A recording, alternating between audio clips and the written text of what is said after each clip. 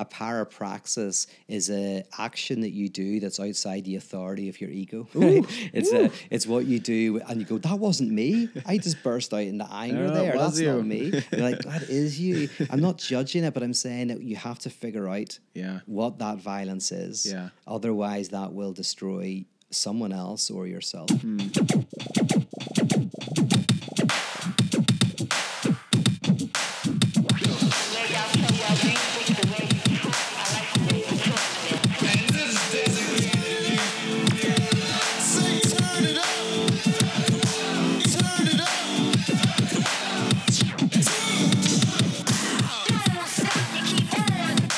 Hey everybody, welcome to No Small Thing, the podcast dedicated to helping you live a less certain and more curious life. I am Scott, and this week I am not with my pal Macy, who's back in Seattle, and I am here in London. I have just been spending most of my time in Belfast at a retreat with one of my favorite living humans, Peter Rollins, who is a philosopher, teacher, and a very inspirational person in my life. And he puts on 2 retreats a year. One is called Wake, and that was in April. And I actually attended that. And if you check out our episode called Conversion, you can hear me sort of debrief some of the material I learned on that retreat. And this one was called Spark, and it's about sparking creativity in your personal and professional life. And that's hopefully what I did. A lot of the stuff I learned this week will hopefully apply to No Small Thing and a bunch of other things I hope to be working on in the future. But while I was there, I got a chance to interview Peter Rollins. So let me tell you a little bit about him just in terms of who he is. I'm just going to read from his bio here. You'll hear us joke about in the episode me reading potentially from his Wikipedia. And he's like, don't do that. Just go to my website. So you can obviously check this out too. It's just peterrollins.com. But it says, Peter Rollins is an author, philosopher, storyteller, producer, and public speaker who has gained an international reputation for overturning traditional notions of religion and forming churches, in quotes, that preach the good news that we can't be satisfied, that life is difficult, and that we don't know the secret. Let me read that last part because I think that's pretty key to why I think Peter is important to listen to and why a lot of this stuff might be novel to some of you listening today. Maybe it won't be, but maybe it is. He preaches the good news that we can't be satisfied, that life is difficult, and that we don't know the secret. That's the good news. It goes on to say, challenging the idea that faith concerns questions relating to belief, Peter's incendiary and religionless reading of Christianity attacks the distinction between the sacred and the secular. It critiques theism, and it sets aside questions regarding life after death to explore the possibility of life before death. Whoa. It goes on, just a little bit more reading here. Peter gained his higher education from Queen's University, Belfast, where he earned degrees with distinction in scholastic philosophy, political theory, and social criticism. So he has his master's degree in that, and he has his PhD in post-structural thought. And he's the author of many, many books. So check out his website and check him out on Instagram. He is one of my favorite people. I'll just tell you a little bit about how he's influenced me. Peter's work has been so helpful to me personally in so many ways. If anybody has hung around me over the last few years, they know I'm always talking about his books and his YouTube videos and his podcasts. And it's hard for me to just boil down one way that he has impacted me. But if you guys have listened to this podcast, you know that we talk about Enneagram and spirituality and Christianity. And I think the biggest way Peter's work has influenced me is it's really helped me to make sense of the role that Christianity plays in my life today. So if you're not a Christian, you're listening, I think it's still, his work and his thoughts still have a lot to say about the role religion plays in your life and helping you get a handle on that. But more specifically, the way it sort of psychologically fits into our daily life.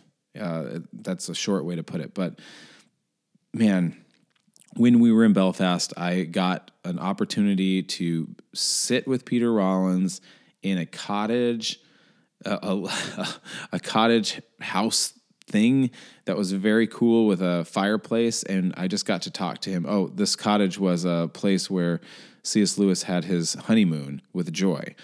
And so wild. I can't believe I got to do this. So one of my favorite living thinkers that has really influenced my life sitting in a cottage where one of my other favorite authors stayed for his honeymoon.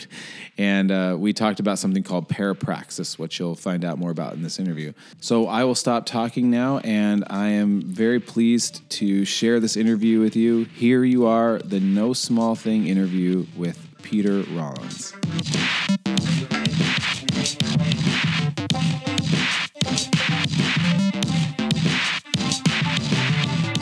Okay, we are here in Crawfordsburn. Crawfordsburn, yes. Beautiful hotel. We're in the C.S. Lewis cottage.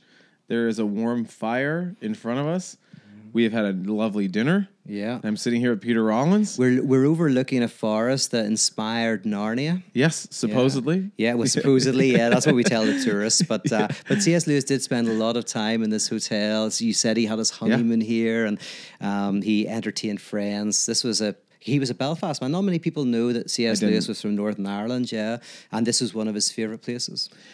Yeah, I grew up loving C.S. Lewis, read all his books and knowing about him, and never knew. I would have assumed London. Yeah. Because he spent so much time in Oxford and Cambridge. Yeah. And to be honest with you, let's be honest, he did leave here when he was like 14 or something, but he came back like every year. He wrote his first book here, The Pilgrim's Regress. And here at this hotel, or just in no, I could pretend that for this. Right where you're sitting. He wrote his first book right there. Pilgrim's Regress. And his second book right in that corner over there. Oh, man. But actually, he did write it close to here. Okay. He wrote it around the corner from where I still live. Wow. Yeah. I mean, it is pretty trippy. I don't even know if this is meant to be an allusion to Narnia, but there is a big giant lamppost in here. And that isn't a joke. There is a weird, freaky photo. Yeah, like what right above Peter's head. That is actually scary. No, if you could actually see I'll post a picture on Instagram so people can see it. You want to see it because it is actually a bit freaky. That is a huge, weird, medieval lamp that's like hanging over my head. Yeah. Wow. It looks like it's from Middle Earth or something. I don't know. Yeah. Yeah. And you chose this specifically. You were like, I want to interview Peter Rollins in Ireland in the C.S. Lewis College. You flew over here because you make so much money on this podcast. I hear the Patreon's going really well. Yeah. So if you're listening to this and you like the podcast, you should support it. That's good. That's a good way of saying it. Yeah. No, we're not rolling in the dough with Patreon. Yes, so yeah, please. Yeah. So it's been really cool because I'll have said this in the intro, but we're here at a conference that Peter is hosting. And I'm a huge fan of Peter's work, and it's always funny to think about, am I talking to the audience or am I talking to you? Yeah. That's weird. I'm standing right here. I'm like, oh, well, thank you. I don't know what to say. I'm blushing. Everybody, if you can't see me, I'm blushing. But it was fun just telling you the concept of the podcast, which is still coming into deeper focus for us. But this concept of there isn't anything that's too small to analyze or too small or unimportant to dissect or talk about. And you had a really great idea of what to talk about, which I think would even... Keep it a secret? Or can I say it? No, keep it a secret for a second? We'll do a drum roll or something. Oh, right, okay. But you'll talk about it in a second, but I think it's an even better explanation of what we're trying to do on the podcast. So I think if anybody's listening, people are listening. If you're listening tonight, I think... Because I've heard Peter riff on this a little bit before, and with the things you've talked about, and I'm sure people experience this tonight, or whenever they're listening, I can always give it 3 or 4 more passes before I fully comprehend what's going on. So even though I've probably heard a little bit about what you're talking about before, it'll be really refreshing to me to hear it again. Yeah. Maybe we'll take a fresh angle on it. Who knows? Yeah. So what is the topic? This is the drum roll. Okay. Well, you also said you were going to introduce who I am, or this is Peter Rollins. I'm gonna have already introduced you. So this is magic of I'll edit you in. I'll do a nice long intro. And this is just more setting the scene of where we are. See, now we're letting you behind the curtain, right? This is crazy. Okay, I like it. I'll probably just read off your Wikipedia page. Oh, yeah, do that. Well, check it first. I don't know what's on that. Well, when you explain to me what the podcast was about, and even just the title, No Small Thing, immediately what came to mind is what's called parapraxis. Because, you told me no small thing means that there's nothing too small to analyze, to reflect on, that even the smallest thing, like breakfast, we could look at my breakfast, and that actually connects us with the world. It connects us with farmers on the other side of the world. It connects us with truck drivers, with a whole system of economics, with health issues. I mean, this is the without getting woo-woo, this is not woo-woo, this the interconnectedness of the social world. Yeah. That we are woven together. I think Calvin says in like, what does he call it? Is it silver thread? I can't quite remember the phrase, but we are woven together. You cannot lift up your phone without thousands of people having been involved. In fact, and this isn't what we're talking about, but if I can rant for a second. Please. We're cut off from that. When we buy a product, when we buy coffee or something like that, it's just an object. It's kind of like, it feels like it's loosed from the world. It's just floating there.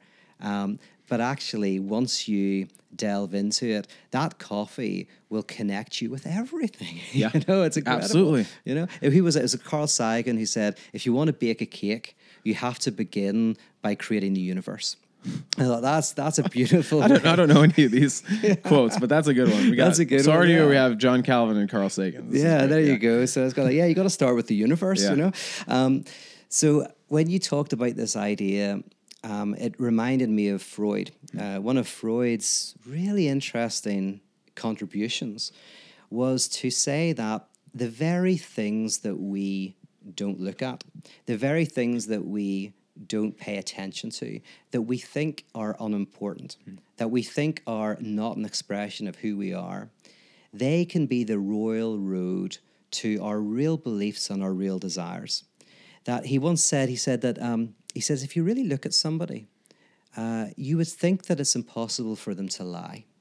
Because if they deceive you with their mouth, their tapping finger tells the truth, right? And a lot of his work was about how do we become conscious of how, first of all, we deceive ourselves in so many ways, right? We say we don't believe in ghosts, but we're terrified at night when we hear a tapping on the window, right? We don't think our duvet cover will protect us from a knife attack, but if we think there's a stranger in the room, we put it over our head, right? We have lots of beliefs that we're not aware of, that we think are foolish, but we actually believe them. We have lots of desires that we are only dimly aware of and often completely unaware of. Like, for example, if I hate somebody who's rich and I so hate how they use their money, sometimes, not all the time, but occasionally, that's actually a disguised desire that I wish I was them. I wish I had what they had, right? So Freud said that it's the small things, in fact, the smallest of things that can tell us the deepest truths about our lives. And he called this parapraxis. And so you're saying it's like the twitch in the eye or the sweat coming down your forehead. Yeah, the bad back, the intestinal issues, a lot of intestinal issues you see can be. So, for example, you could be clenching your teeth at night. And while you think it's just a physical thing, I'm just clenching my teeth, and you go to the doctors, and maybe they give you a gum guard or something like that. But then you maybe talk to someone who's an analyst, and you begin to go, well, you know what? I really am angry at my boss, really angry, but I can't shout at them because I'll get fired. So you have conflictual desires. One is to have a non-conflictual work environment, and the other is to shout and scream. And so how that manifests itself is at night you clench your teeth. Because you want to speak, but you're stopping yourself from speaking. Wow. Yeah. So that's called a symptom. Is basically conflictual desires coalescing in some sort of manifestation. So that's what a symptom is. And when you think the symptom's so unimportant, it's such a small thing, but it's actually not. It opens up and it tells you something about your desires and your fears that you can't tell yourself. It speaks the truth that you cannot speak. I feel like this is what we try to do is get people to be curious in general. I'm trying to get myself to be curious. This to me on the surface sounds so fun isn't the right word, but it just sounds so juicy. Yeah. The question, how do we become curious about ourselves? Yeah. We're so... and it makes sense because we hang out with ourselves all the time, right? So in a way, it's going like, why would I be curious about myself? Because I'm with myself all the time. And people think this. I've thought this, right? Is how can I be curious about myself? Because if I know anything, I know what I believe and I know what I desire. I mean, at first, you think it would be the most idiotic thing to think that you don't know what you believe and to not know what you desire. But here's the crazy thing. The crazy thing is actually we need to cultivate a curiosity about ourselves, because perhaps we don't know what we believe and we don't know what we desire. And actually the trick is not to, find the right belief or something like that, or even deconstruct our beliefs. The first challenge is just coming to know what you believe. And I say, like, the consciousness is a defense mechanism against knowing what you believe. That's why you have to listen to your dreams, for example. Ooh. Yeah. Like you might go, I love my mum. I love my mum. I go, why do you love your mum? Well, I visit her every day. I call her twice a day, right? I'm always going around. Now, that might be true. But I want to cultivate a curiosity. So I would say, well, that's interesting, because sometimes there's a thing called reaction formation, which is you so think one thing that you go to the opposite. So maybe you're really angry with your mother, but you're guilty about that. And because you're so guilty about it, you're actually overly nice. The over niceness is actually it's a hint that maybe, there's something going on. Now, of course, I'm not saying it is. I'm just wanting to cultivate a curiosity. And this happens often. It's like, I had a dream where my mother was dying. You go, wow, that must have been very traumatic. Yes, it was terrible. And then you go, well, the funny thing is, it is your dream, right? Yes, it's not you. It's not you. Yeah. That is you. Yeah. It's not your conscious self. But then you ask, is there some frustration there with you? Say it was your brother. I saw my brother drowning and there was a glass between us. I couldn't get to him. I love my brother. I was so distraught. Well, you can go, well, is there something? And then sometimes you're going like, oh, actually, you know what? I've really avoided confronting this. But actually, there is stuff from the past that I'm angry about. And then suddenly you realize this weird thing, that I am not transparent to myself, that I am an enigma to myself. And cultivating a curiosity in which you actually look at what you do can lead to all sorts of insights. It's actually quite terrifying. One of the phrases we've been using is without judgment and without excuse. Ah, yes, nice. And I think that applies this. I think me being exposed to a lot of your work, I think sounded very strange, beautifully strange at the beginning. And now I've slowly started to comprehend. I comprehend like 60% of what you talk about. Okay, I'm going to have to try harder. I want it to be 20%. I don't know. That's too much. Yeah. But it's been interesting to me to sort of, and I don't want to sound pretentious or something, but I mean, when you've gone on a journey, the journey I've gone on with this sort of curiosity about the self through a lot of your work, is alarming to people sometimes, because I'll say to about someone, I think I really don't like that person. But I'm saying it in a way where I'm not indulging in it.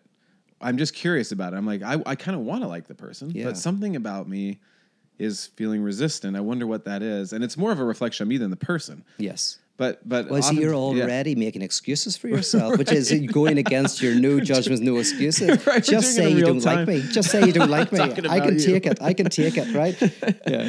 Yeah. But you know what? If you say that to me, you say you don't like me, for example, in the right environment, I'm going like, I understand that you're saying that because you're just being honest. You're being honest about how you feel. Yeah. And actually, by speaking it, you can begin to dissipate it. Yeah. That's the trick. By bringing it inside. There's a beautiful line in the Bible that says, you shall know the truth, and the truth shall set you free. Yeah. And so it's a very profound line, because we do not want to know the truth. We don't want to know the truth of our desires. We don't want to know the truth of the unpleasant parts of ourselves. We really want to hide it.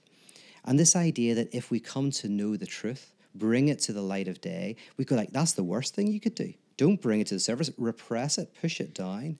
But this counterintuitive thing, and it's in psychoanalysis as well, is that actually by speaking the truth, it dissipates and you get to somewhere better. Something opens up.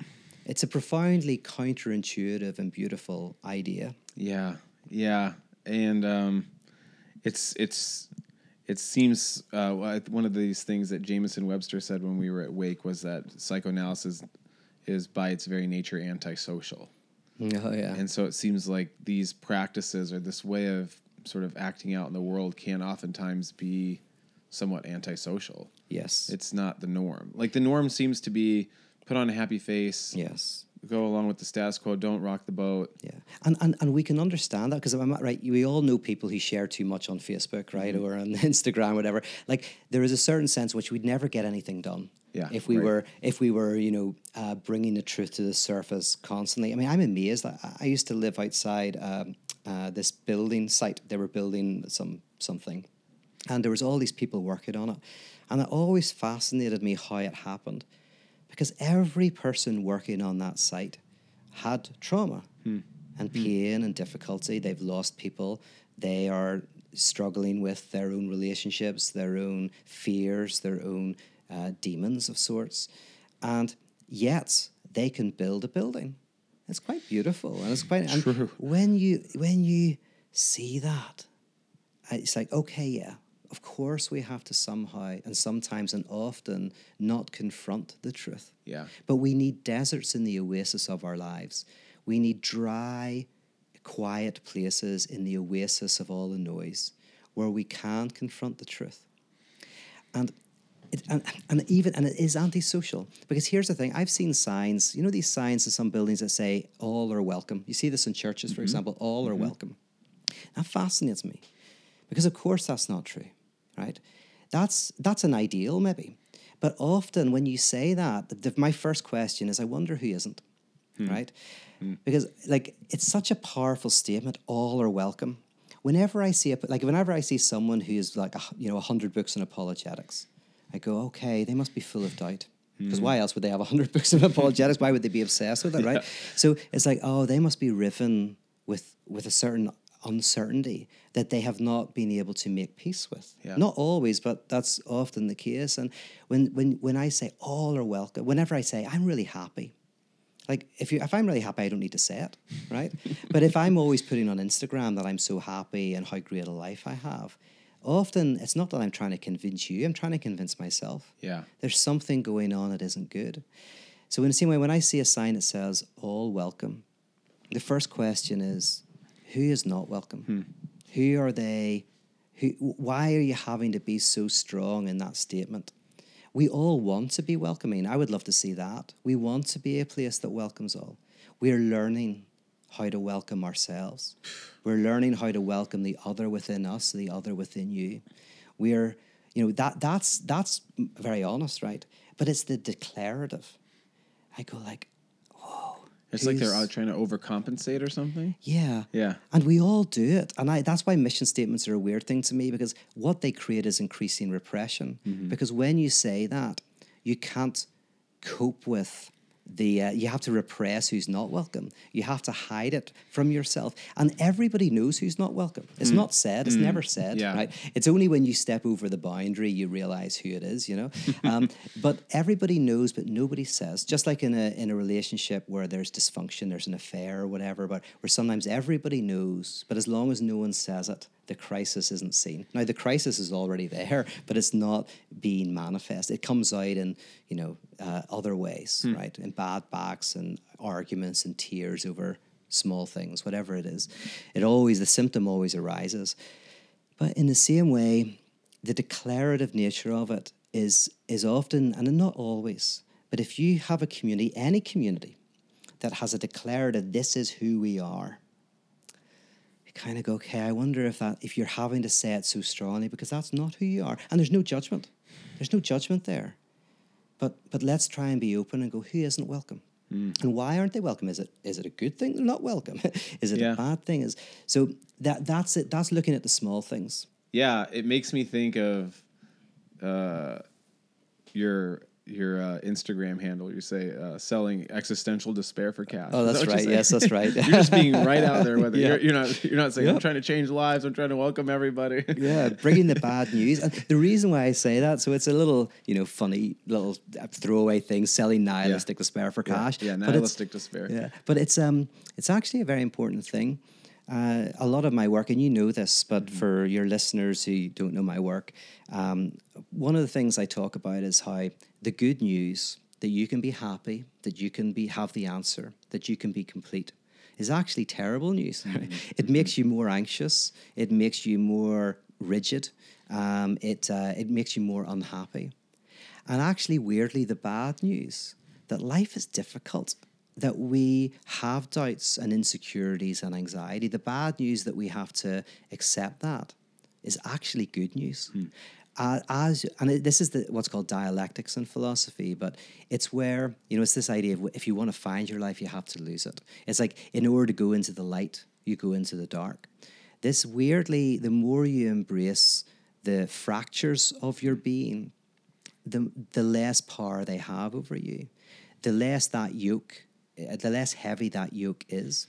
And the more you try to avoid those parts of you, the heavier that yoke is. Now, here's the trick, right?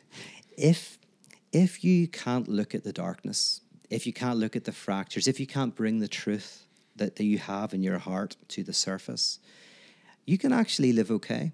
You can avoid that, but someone pays. Someone has to pay the bill. Oh, good point. And what happens is you then put all of that stuff that you can't look at, it's called scapegoating, you then blame someone else. You externalize your own internal antagonism. So something we talked about today, but is often when someone says, people think this, what they're saying is, this is what I think of myself, but I haven't been able to see. It's not all the time, but often, to be honest, 9 times out of 10, if someone says, oh, people think that I'm an arrogant asshole. You think you're an arrogant asshole. Think you're an arrogant asshole. And you're not, but you think you are. But you haven't been able to get to that point. Because the truth is, somebody might think that. But if they thought that and you didn't think it, you wouldn't care, right? Yeah. So seems so right and true. Yeah. So you're, again, that's where I'm saying the small thing actually leads you to see it, have a great insight into yourself. And so that, why are we talking about that? Why are we talking? Actually, nihilistic despair? Oh, yes. Oh, yeah. Yeah. So there's this beautiful thing where if you're able to embrace your doubt, the complexity and the ambiguity of existence, and do that in a very mature way, by the way, I think it's a very difficult thing to do. And the irony is, to become ignorant requires study. It requires hours of walking in forests and thinking. It requires sitting by the fire, sipping a drink, and reflecting on the nature of reality. Strangely, the deeper you go, the more you encounter the strangeness of reality. And this is not just, again, in some sort of philosophy sense. This is also in mathematics. It's also in physics. It's also in biology. And we might talk about those examples, but I'm interested in those disciplines. And in physics, when you come to wave-particle duality, when you become to superpositioning, you come to see that there's a certain antagonism in reality, right? So this isn't just like abstract kind of, like mysticism.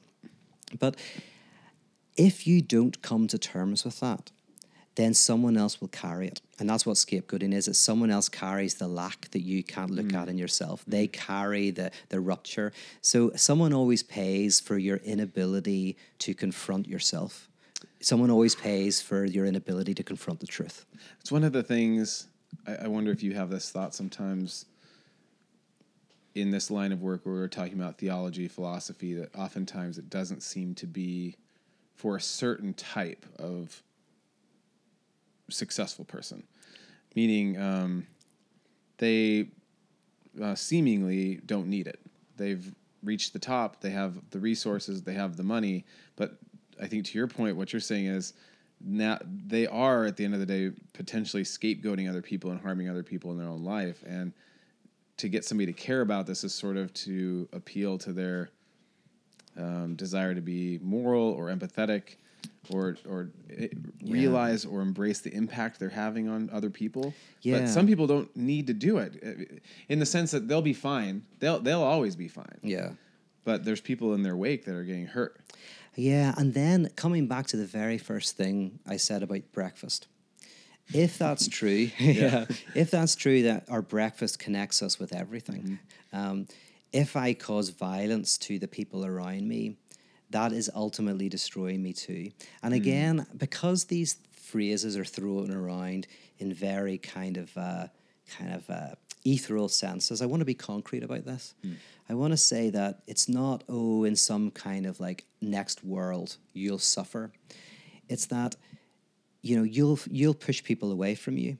You'll hurt people that could love you and that you could love. You could destroy the environment that you inhabit. It does come back to bite you. And so it's almost like, and Simone Weil is very good on this. She almost has this idea that, well, she talks about gravity. And gravity for Simone Weil is a little bit like just the laws of nature. Gravity is that things fall on the ground, that planets orbit. But gravity is also hate repaying hate, fire breeding fire, violence breeding violence. It's gravity, this is what happens. And we pass the violence around when we can't look at the violence within ourselves, when we can't confront that with the ghosts that we are, because we're all haunted houses. You've heard me talk about this, but we're all full of ghosts. Right? Yeah. A ghost is the presence of an absence. In other words, something that's present, that's gone. So you're not thinking about a person, but they're there within you.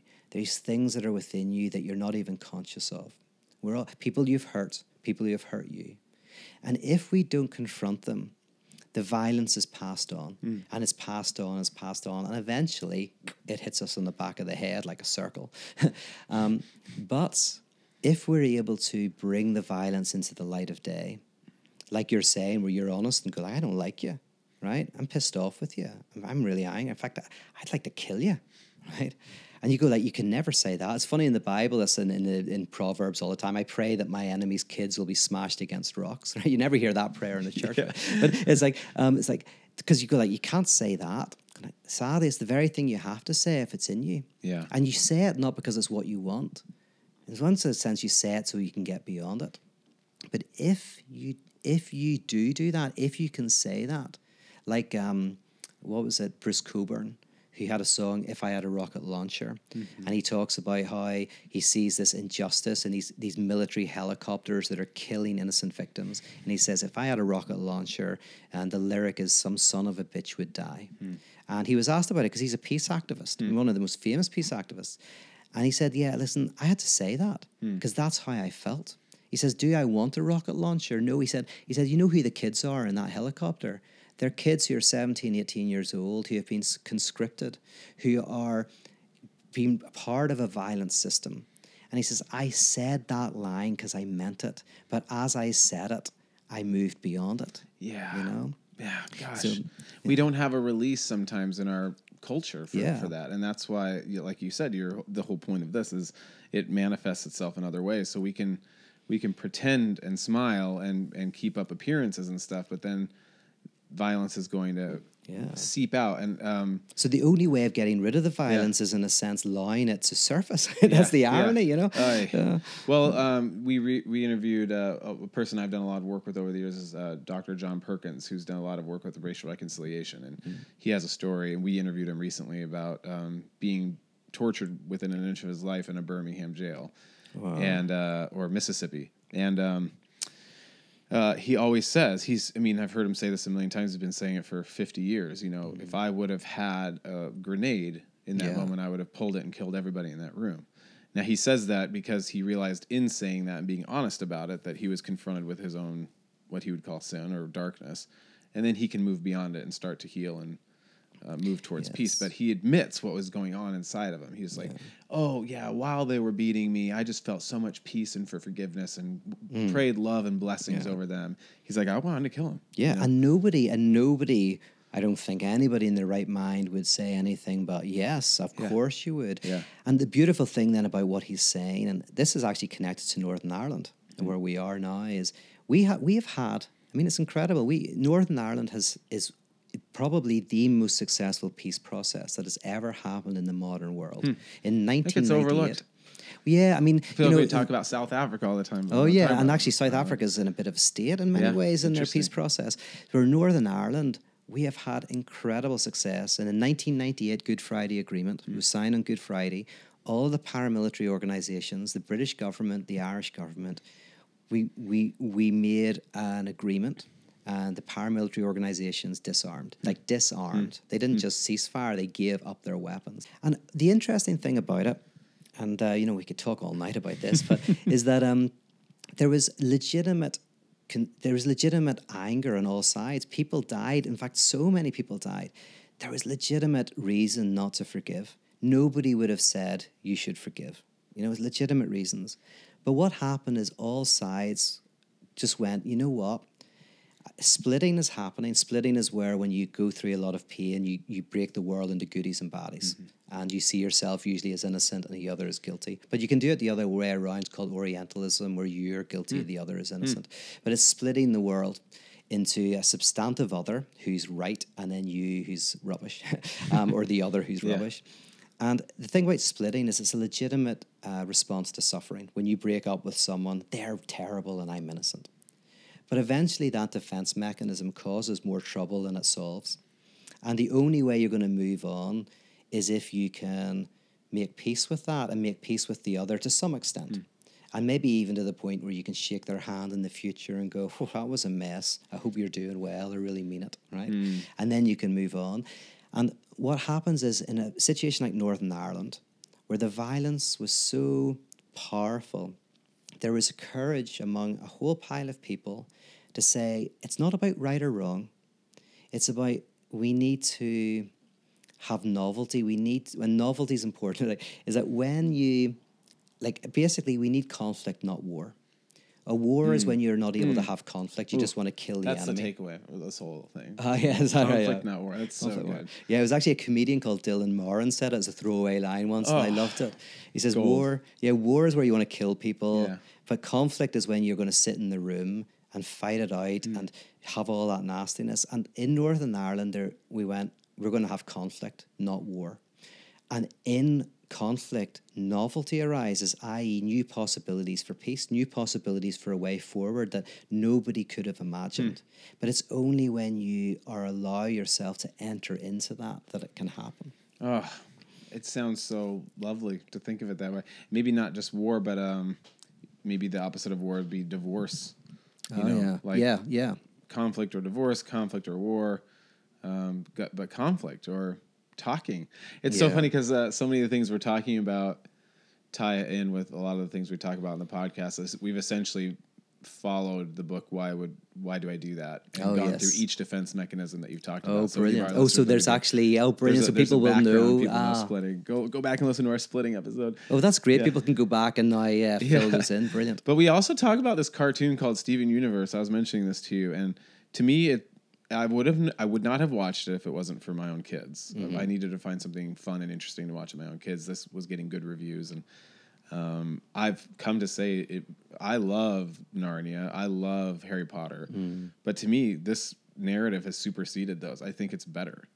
And for kids to watch, and essentially Steven's superpower is empathy and his ability to talk things out with people. Oh, wow. And there's all these characters in his life that have all these superpowers, and oftentimes they're working, but as a last resort, they're like, send Steven in, and he'll go into this big villain and just talk it out. Oh, that's amazing. That's brilliant. It's really cool. Brilliant. And they just did a movie too, and it was like he's reached this super level of power. He's 16 and he's like indestructible now, but for this episode he gets all his powers taken away, and so he's stripped down to basically needing to talk it out again. Oh, wow. It's so good. That's so good because there's such a deep truth to that, is that and Batman gets into this, which is like Batman in one way creates the supervillains. The superheroes and supervillains need each other. Right. Just like in politics, we often need our enemy, because our enemy is a way of externalizing our own conflict. So we can unify around hating some group. And it's all sides. It could, whatever group that you think, if we could get rid of them, the world would be great. That's the scapegoat mechanism. And so we get into this scapegoating. And this it's about trying to break that mechanism down. And so this superpower is amazing. It's like, actually, if there were superheroes in the world would be a nightmare. It would collapse. Right. The true superpower would be somebody coming in like Desmond Tutu or something and going like, let's talk. That's the show, I think. Yeah. The Talking Cure. That's brilliant. I've never heard of this show, but I love it. Good. I love it. You could just watch the movie. It's about 90 minutes, and I think it stands alone, but it's so good. I think there's a show out right now that has like superheroes as villains. I forget the name. Oh, the yes. other I've watched a guys or couple of them. something? I've Yeah. enjoyed them. I actually have a friend who's in one called Umbrella Academy. Okay. A guy, Robert Sheehan, who's an Irish actor. And that's great. And then there's Good Boys, which Good is the other Boys. one. Yeah, which is really interesting. So I I really think enjoyed. our culture is really playing around with that idea. Like, would superheroes actually be beneficial to society? That's It true. doesn't That's sound like it. that's the thought experiment, which I love. There's a real interesting complexity, and even with something like Joker, there's also are the supervillains, like what constructs them and how villainous and the super like. There's all of this. It's a beautiful making the world more interesting is important. That's what I meant. Even when I looked out my window and I'm looking at people building a building, I'm going like, it's not about making the world more complicated than it is. The world is very complicated. It's just trying to do justice to the complication that it is. That people are more complicated. Today, for example, we sat down and I asked a question. It was something like, what obstacles do you put in your own way? And what are those telling you about yourself? And we had about an hour where people started expressing stories of their lives. And it was beautiful because it reminded you that everyone has a story that's beautiful. Now, I think who we are is what we do. And I think there's a lot of violence in the world. And I don't think it's just here. Like, if I hear the story of Hitler, then that's the true person. But because I think the truth of who we are is in how we act in the world. Not how we consciously act, it's how we act behind the parapraxis, how we act when we aren't in control of our lives. That's what parapraxis means, by the way, because para means outside, praxis means practice. So a paramilitary is a military that's outside the authority of the military structure. A parapraxis is a action that you do that's outside the authority of your ego. Right? It's what you do, and you go, that wasn't me. I just burst out into anger there. That's not me. You're like, that is you. I'm not judging it, but I'm saying that you have to figure out what that violence is. Yeah. Otherwise, that will destroy someone else or yourself. So, but it was beautiful today because it reminded me again that there's just life is more interesting than we sometimes see. Like every scientific insight, most of the big ones are where somebody sees something that everybody's seen and they go, that's weird. Like whenever Newton goes like, why do things fall? Like everybody just sees that. Nobody thought it was weird. That's just how it is. Like we're so surrounded by weird things. Like, and this is why I'm critical of cognitive psychology and evolutionary psychology, because so evolutionary psychology, which has got some interesting things to say, but it sees human beings as having instincts that are like animals, right? Animals have instincts. Instincts basically have a discrete object like food or shelter. They are satisfied when the animal has shelter, they relax, and they're in the service of life, right? But human beings have what's called drives, and drives are like instincts, but quite different. A drive can be for anything, right? Not just for discrete things, food, shelter, mating. They can be for stamp collecting. A drive is never sated. If our drive is for a house, we want a bigger house. We want 2 houses, 5 houses, and extensions, and it often kills us. So what I'm saying is we're surrounded by, there's an ethical theory called utilitarianism, and it makes perfect sense. Utilitarianism is where it's obvious we want to maximize our pleasure and we want to minimize our pain. And that makes perfect sense. If I didn't know the universe and I came to the universe, I'd go, utilitarianism will be true. We want to maximize our pleasure, minimize our pain. And most creatures that I would see would do that. But then I come across a really bizarre creature called humans. And humans often sabotage themselves and don't go for their own pleasure and knowingly do things that they know will give them a heart attack, that they know will break off their friendships, that will destroy their marriage. And it's like, oh, that's weird. Let's be curious about that. Let's not take that for granted and go, oh, that's perfectly normal. Yeah. That's really bizarre. And that cultivating that curiosity brings us to deep insights. It does. It does. I can't remember. I mean, I can't tell you how many times people have said in my life where I've questioned something, be like, that's just normal. Yeah. Don't worry about it. Yeah. It's really interesting. I was reading a book this morning called Brainstorming, and this is a book written for teenagers. So it's like inside the teenage mind. Yeah. And I forget the author. I wish I had the book in front of me right now. But it's really cool because the guy who wrote it is writing it for educators and teenagers so they can read it alongside each other. Like both can be reading it and dialoguing. And so he has a chapter that gives a lot of insight, and then he has another chapter following each chapter that is essentially some practices, some practical practices. So I was only in the second chapter today, but he's giving this advice to teenagers and saying essentially, I wish I could remember the acronyms. I wish I had this right in front of me, but he was essentially encouraging teenagers to explore their inner mind, just a lot like mindfulness, and to begin to cultivate curiosity and empathy for their own thoughts and selves. And he's saying essentially what this will help you do is eventually be able to turn that and do that for other people. But it's essentially, in my mind, it's essentially saying the same thing, that as we begin to sort of unmask or uncover or find the ghosts in our own house, we'll be less alarmed, maybe, less spooked, less freaked. And then we can also be more curious with others too. And when somebody lashes out or does something, we'll say, "Oh, you're a crazy person. What are you doing?" And we're like, "Oh, I wonder what that is." Yeah. You know?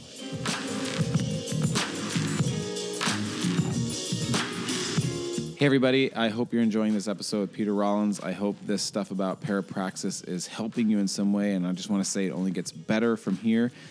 Just a few quick things I want to say about ways that you can support the podcast. One is you can write a rating and review on iTunes. Super helpful. Two, you can post about this episode or past episodes that you really like on your Instagram stories. That is really helpful to get the word out to your friends and to spread the word about the podcast. And finally, you can support us on Patreon. I don't know if you know this, but Macy and I are both very interested in making this a long-term career sort of thing. And if we can monetize this podcast and make money off of it, that would be a huge thing. We put a lot of work into these episodes every week. This episode in and of itself is a great example of that. So if you think it's worth $1 or $5 a month or just a one-time gift, you can head on over to patreon.com and look us up at No Small Thing and donate some money or commit to a monthly donation. That would be super helpful, super appreciated. But other than that, if you just give us a rating review or share about this episode on your Instagram stories, that would be super helpful as well. That's all I have to say right now. And now I'm pleased to get you back into this awesome interview with Peter Rollins.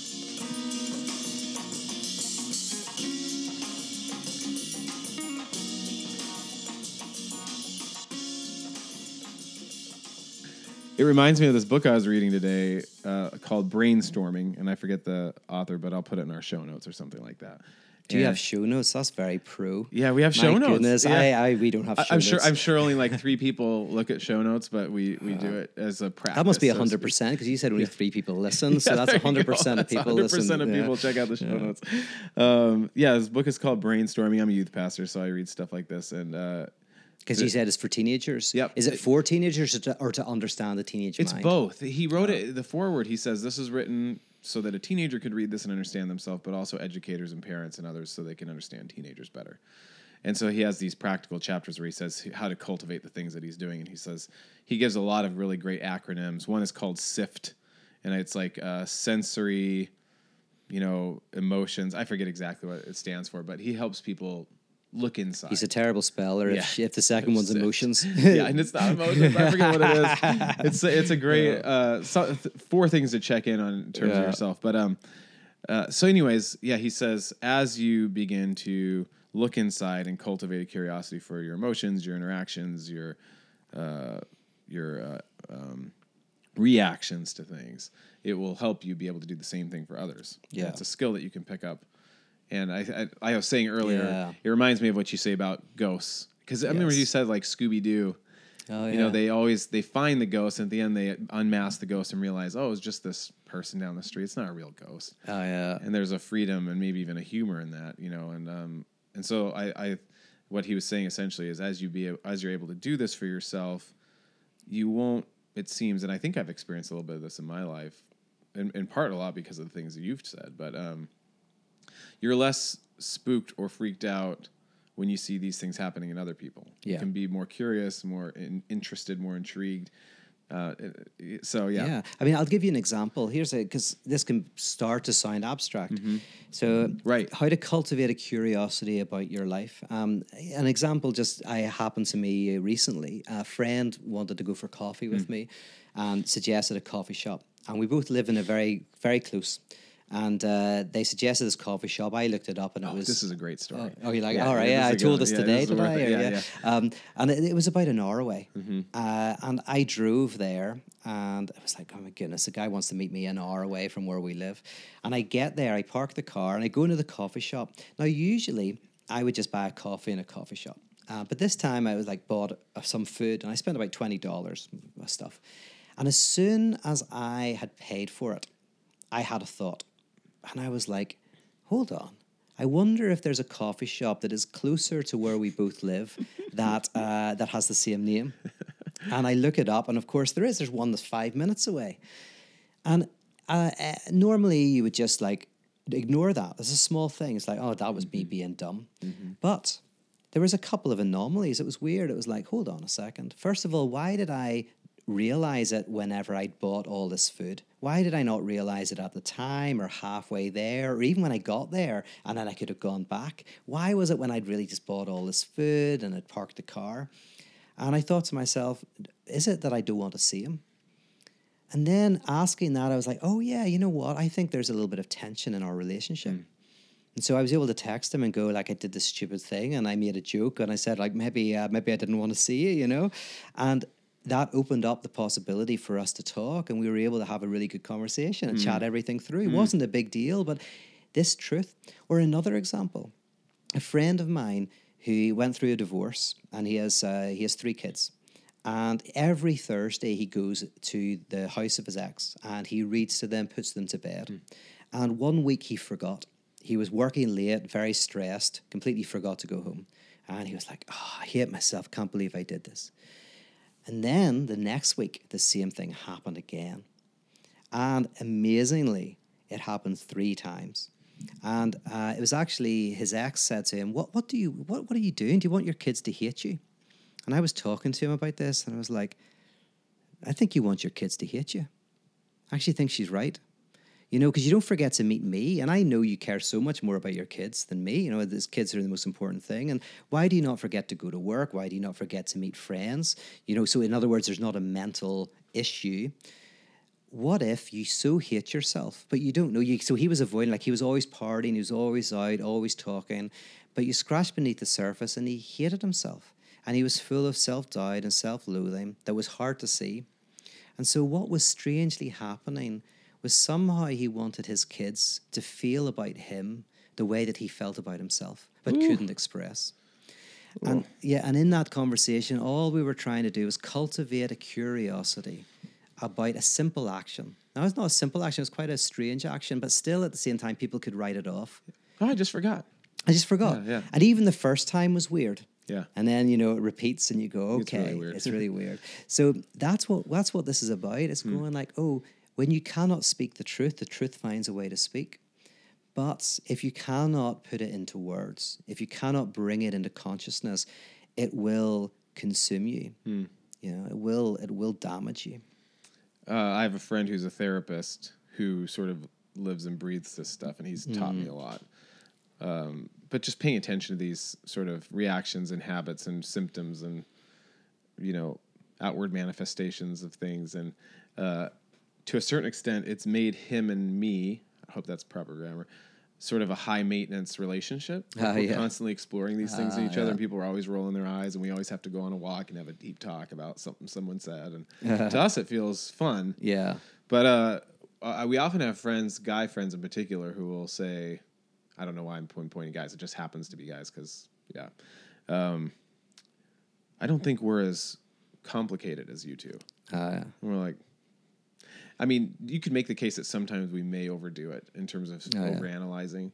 But I want to be like, you're just as complicated. I notice you're doing things too, and I don't call it out every time. But Yeah. We all have these weird quirks that pop up, and this is interesting. Or do you want to? No, yeah, because this is an interesting point because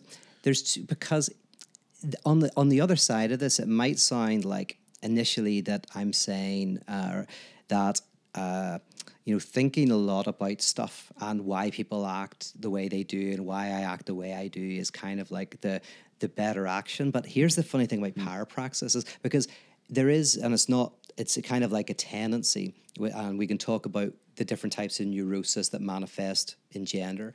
Interestingly, psychosis and perversion. Well, psychosis is generally not very gendered. There's many men and women seem to suffer from psychosis. From what I know from talking to analysts, neurosis manifests differently. Not a lot, but a lot of men will be more obsessive. A lot of women be more hysteric. That's the traditional terms for it. But they're just both two different forms of neurosis, but they manifest differently.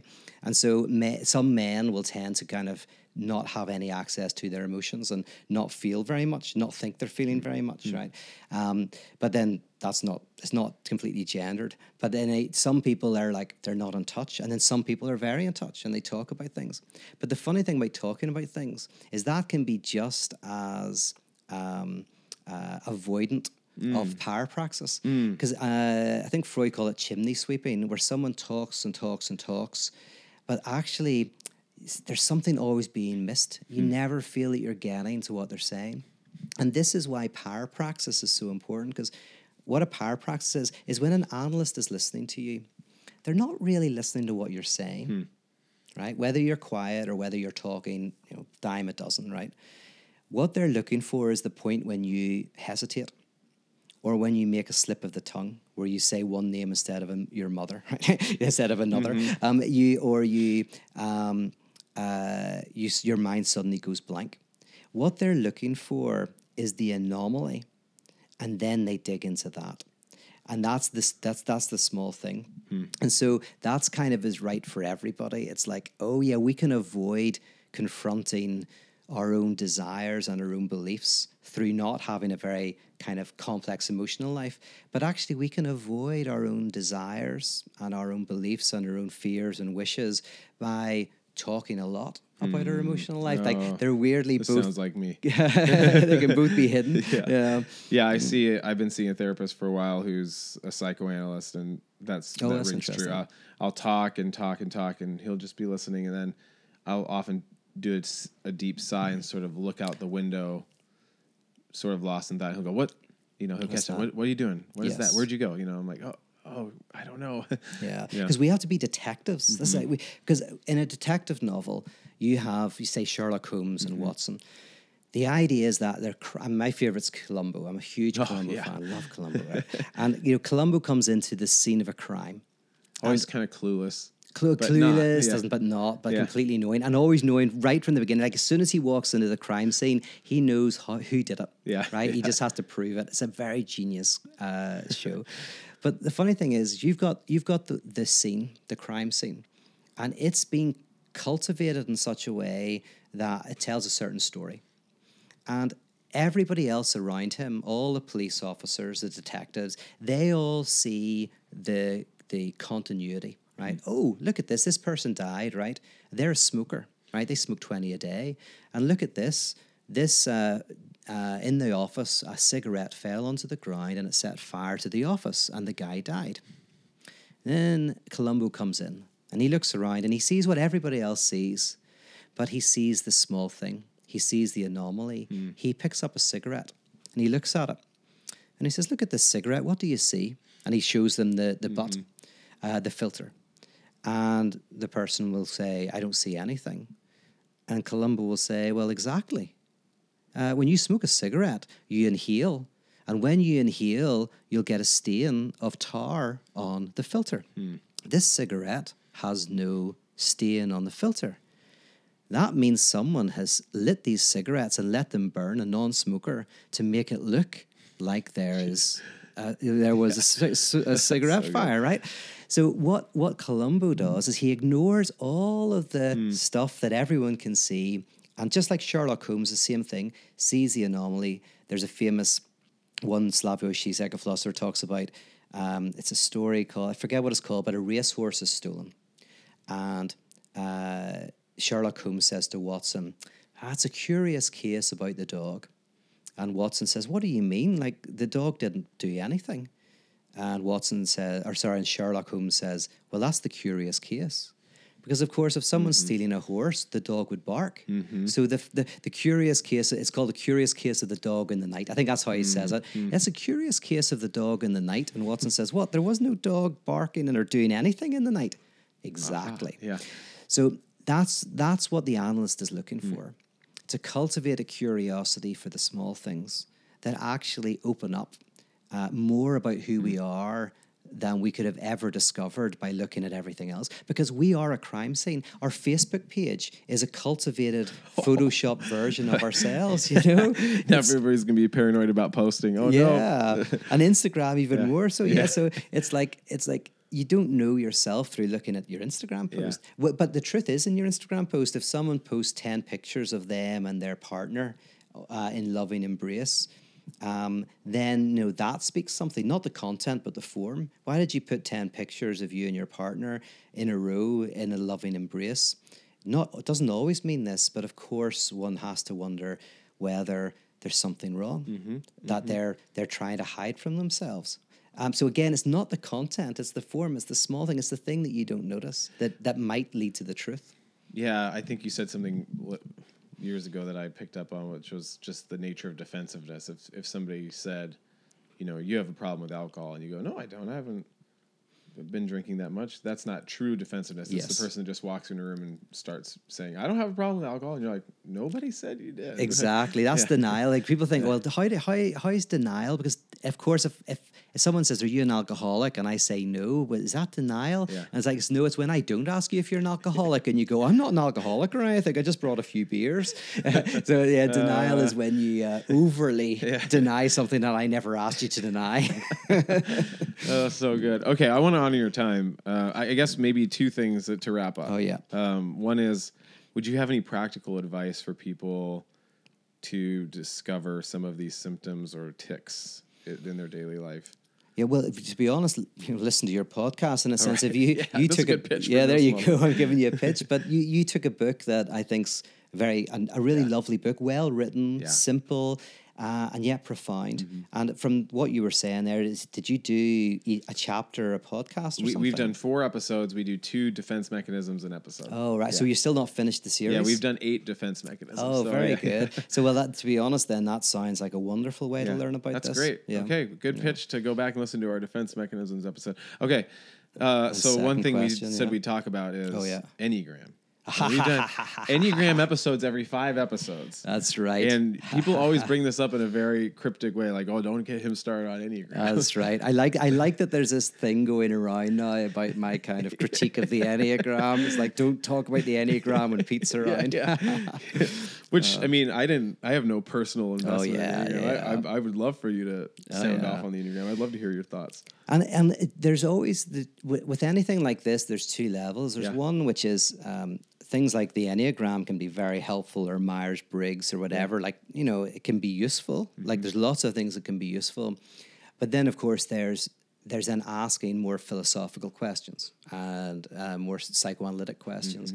And so the Enneagram comes from an interesting kind of tradition. We don't know very much about the tradition, but from what we can tell, let me try and get this right. It seems to be, and you would know, you seem to know more about this, but that we all leave the oneness of heaven, of like pure being, and enter the world through a gate. And when we enter through a gate, there's something that kind of like dictates a little bit about who we are, and also a weakness that we have. And in order to kind of return to that kind of wholeness that we had, we need to come to terms with that weakness that we had. That sounds good. This so far, that sounds about like the Enneagram. Yeah. So the thing is, like, my work, and this is actually a good pitch for me now. Yeah, I gave you a good pitch, so here's my pitch. Here's the thing, like, what we're talking about here, that's beautiful. Like, honestly, I wish you guys could see this. We're sitting by an open fire. I'll take a picture of us before. Yeah, that's great. But it won't really capture it. It's kind of, it is magical. Yeah. We're sitting here and we're talking about how do we cultivate this curiosity? How do we how do the small things actually speak the big truths, and how can that even, we've even touched on how that can have political and social consequences. Just touched on these things. My main interest in this is actually that it has philosophical import. These things can actually help us understand the nature of reality. They can help us understand how to live a good life. It's not just therapeutic at all. In fact, I came through the theory, philosophy and theology and other kind of disciplines. So I'm making a claim that the conflicts that we have within our lives reflect something of reality itself. There's something conflictual about reality. There is something of a deadlock or contradiction that is part of the very structure of the universe. Now, we can't get into, obviously, the ins and outs of that. But my argument is that there's something about the universe and our place in it that is about lack. It is about that. It's not about trying to have organic wholeness, because every time you try to find organic wholeness, there's always someone who's disturbing it, who we have to get rid of. If we only get rid of the immigrants or the Republicans or whatever it is, then everything will be great. And my work is about exploring what you see in existentialism, psychoanalysis, and radical theology. This notion that we actually have to come to terms with this nothingness, this lack. What's called original sin, actually, in scholastic theology, or scholastic philosophy. And so I'm always wary of talk of wholeness. That's getting to it. That was a long answer to go. It makes sense. Makes sense. So when I hear, and when that's why, Jung is someone who, I'm critical of, although I think he's a very good writer, and I think he's a expansive knowledge of mythology. But I see within certain, the New Age system, within paganism, the Gnosticism, within Enneagram kind of maybe fuzziness, also within a lot of confessional Christianity, not radical Christianity, confessional Christianity. There is this notion of a wholeness that we start to pursue. And my concern is the more that we pursue wholeness and completeness, the more damage we can do. And so the Enneagram isn't necessarily like an extreme version of that. But if we were discussing it in more depth, I would want to talk a little bit about that and talk a little bit about the unconscious. Because that's the other thing that I'm interested in, and I'm not... The unconscious is basically the name for the fact that we don't know ourselves, that we are not at one with ourselves, that we are in conflict with ourselves. And so the unconscious is basically what means that we can never really know ourselves, which means any system that tries to kind of pin down who you are fails, because the unconscious is, in a sense, a mechanism that means you're never who you are. The existentialists talk about this. Sartre talks about it, that if you think you're a waiter, you're wrong. You're not a waiter. You're playing the role of a waiter. Right. And he calls it bad faith. But even more weirdly, when we try to define ourselves, we miss something very fundamental. But hey, listen, you're trying to get people to hate me because people are listening. Loads of my friends are really into the Enneagram. No, I mean, we wouldn't treat the Enneagram. I think we treat it with curiosity. We hold it lightly and use it as a tool. And I think you're saying something too that is a word of caution. I mean, I think oftentimes you refer to sort of the oceanic oneness or the desire to turn out. And in Enneagram language, people use this concept of essence, that like we come from this place of essence. And we're trying to get back to that. Yes. And to maybe you can combine the things. I don't know if it's even possible, but to say like, no, we're not trying to get back to some sort of original blissful state. And if you, go ahead. And by the way, the other thing, which is a great thing to model here, is exactly what we've been talking about, is genuine, like we can disagree, but not disagree in a, we disagree, but in a... Peter's in a very threatening stance. In a threatening sense. Right now, Yes, I mean, I'm about to punch the guy, actually. But we could kind of, in a hopefully a mutually beneficial way. Yeah. And we don't model that enough. I mean, that's one of my concerns about the current culture wars, is that we're finding it increasingly difficult to know how to have conflict, and I mean real conflict. I'm from Northern Ireland, so we're fighters, not lovers, right? We go to the bar, we have a few drinks, we love each other. Different than the French. Yeah, that's it. Yeah, a few more drinks, we're fighting, and at the end of the night, it's like, see him again next week, see him again next week, right? So we love a good old brawl, and I live for that. So the idea. Well, you're not completely freaked out by the idea of conflict. Oh, not at all. No, it's kind of funnily, for good and for bad. My goodness, there's a lot of in Northern Ireland. We're very self-destructive people. Yeah. A friend of mine who's an analyst, he said that if you notice in Northern Ireland, we really celebrate self-destructiveness, particularly with alcohol. If someone gets really drunk and falls over and hurts themselves, we all think it's brilliant. Including the person themselves, And that you see that a little bit in other cultures, but it's a very strong element of our culture. Well, when I came to Wake, my first night in Belfast, I was just walking around downtown, probably like 1 a.m. because I was jet lagged, by myself. Oh, yeah. And it was just like, well, everything they say is true. I mean, the streets were packed. People were yelling, pushing each other, running around. I was like, wow. There it is. We're in the Irish bars. We're in the Irish bars. And hopefully friendly.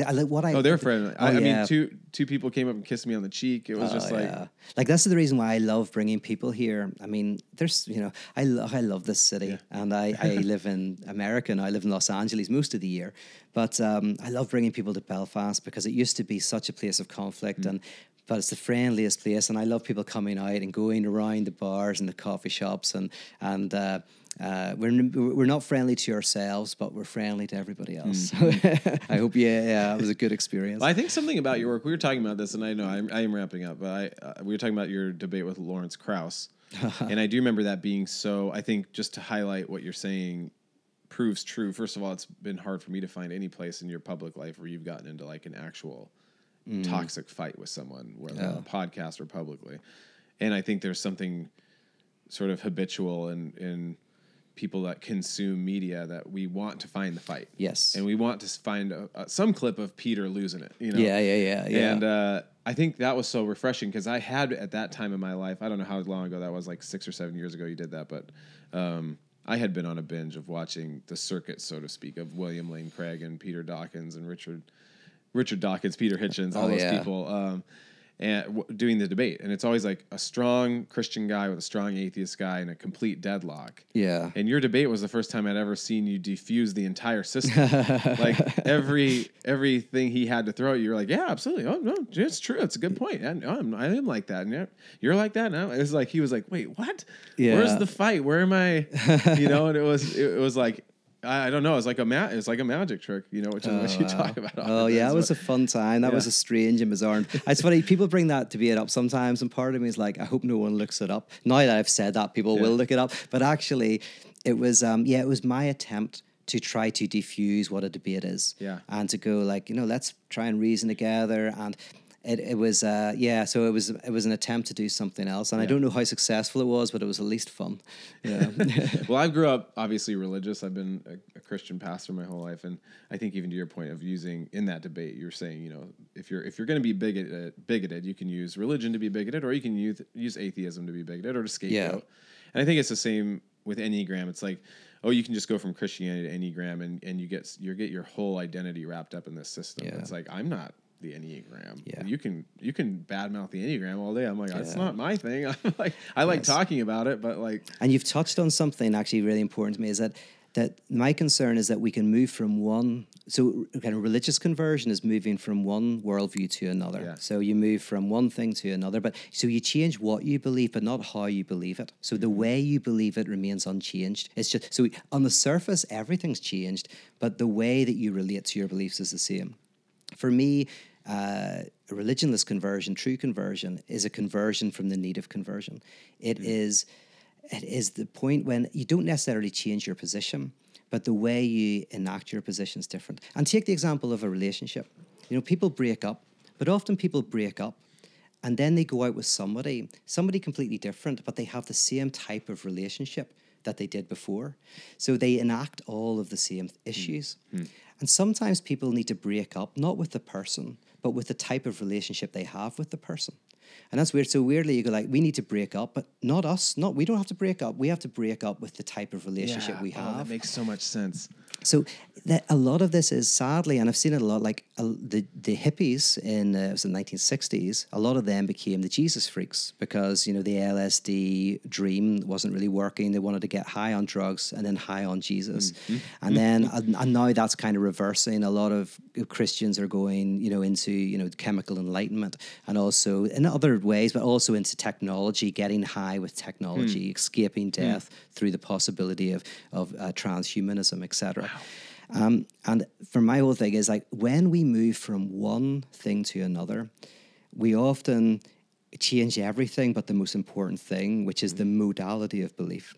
And for me, what's most important is a transformation in the way that we desire, in the way that we enact our lives, the way in which we engage with each other. The other stuff and isn't so important. And actually, Paul Tillich talks about this, the difference between a broken myth and an unbroken myth. An unbroken myth is where you think what you believe is completely true. And if that lets you down, which eventually it probably will, with enough time, then you might be tempted to go to another unbroken myth. And now this is the answer. Now I find the next guru, right? But Tillich says, well, what's more important is that you go from a broken myth to an unbroken myth. So you learn to embrace a story that is true in its fracturedness, that it becomes iconic, really. An icon is a physical thing that draws you into something invisible. So that's why I'm concerned about not anything. Like my work, I do parotheology. Someone can convert to parotheology, think that I've got the answer. Well, that's a disaster. You're the guru. I'm the guru. So I want to be the last guru. As in, I want to let people down so badly that they realize not only does my system not work, but that no system works. And therefore, they're able to learn to live in the frailty and the beauty and the fracturedness of reality. That's the last guru. You really let us down on this podcast. Thank you. I've really let you down this week. Is that right? You traveled all the way to Ireland. You go, yep, this was terrible. Oh, man. It's so good, though. It's so good to... I think it was... I mean, I had done that course with you on Paul Tillich's Courage to Be, and I forget the phrase, but it all culminates essentially in him saying, you discover God when God dies in... your anxiety, essentially. Yes, and meaninglessness. I can't remember the exact quote, but it's a beautiful last quote. And it takes the whole book to unpack it. Right. And it took us, but it actually is, it's a deep, you kind of know it's deeply profound when you read it, but you don't, the first time you read it, you don't know why it's profound. You go like, oh, that's weird.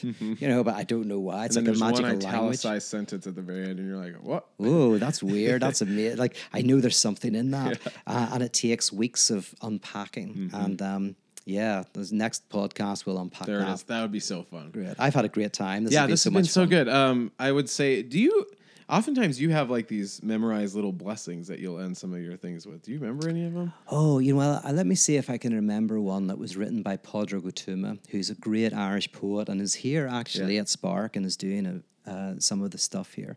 And it's a benediction that he wrote for a community called Icon that I was part of, because the Catholic Church ends with a benediction, go in peace. And so Pádraig wrote this blessing for us. And I told it as I went around America, but I haven't said it for a year, so let's see if it's just in there as muscle memory. Okay. Goes like this. The task is ended. Go in pieces. Our faith has been rear-ended, certainty amended, and something might be mended that we didn't know was torn.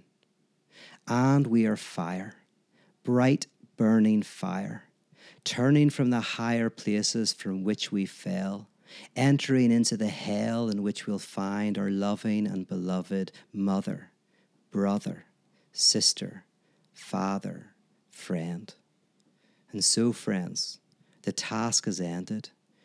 Go in pieces to see and feel your world.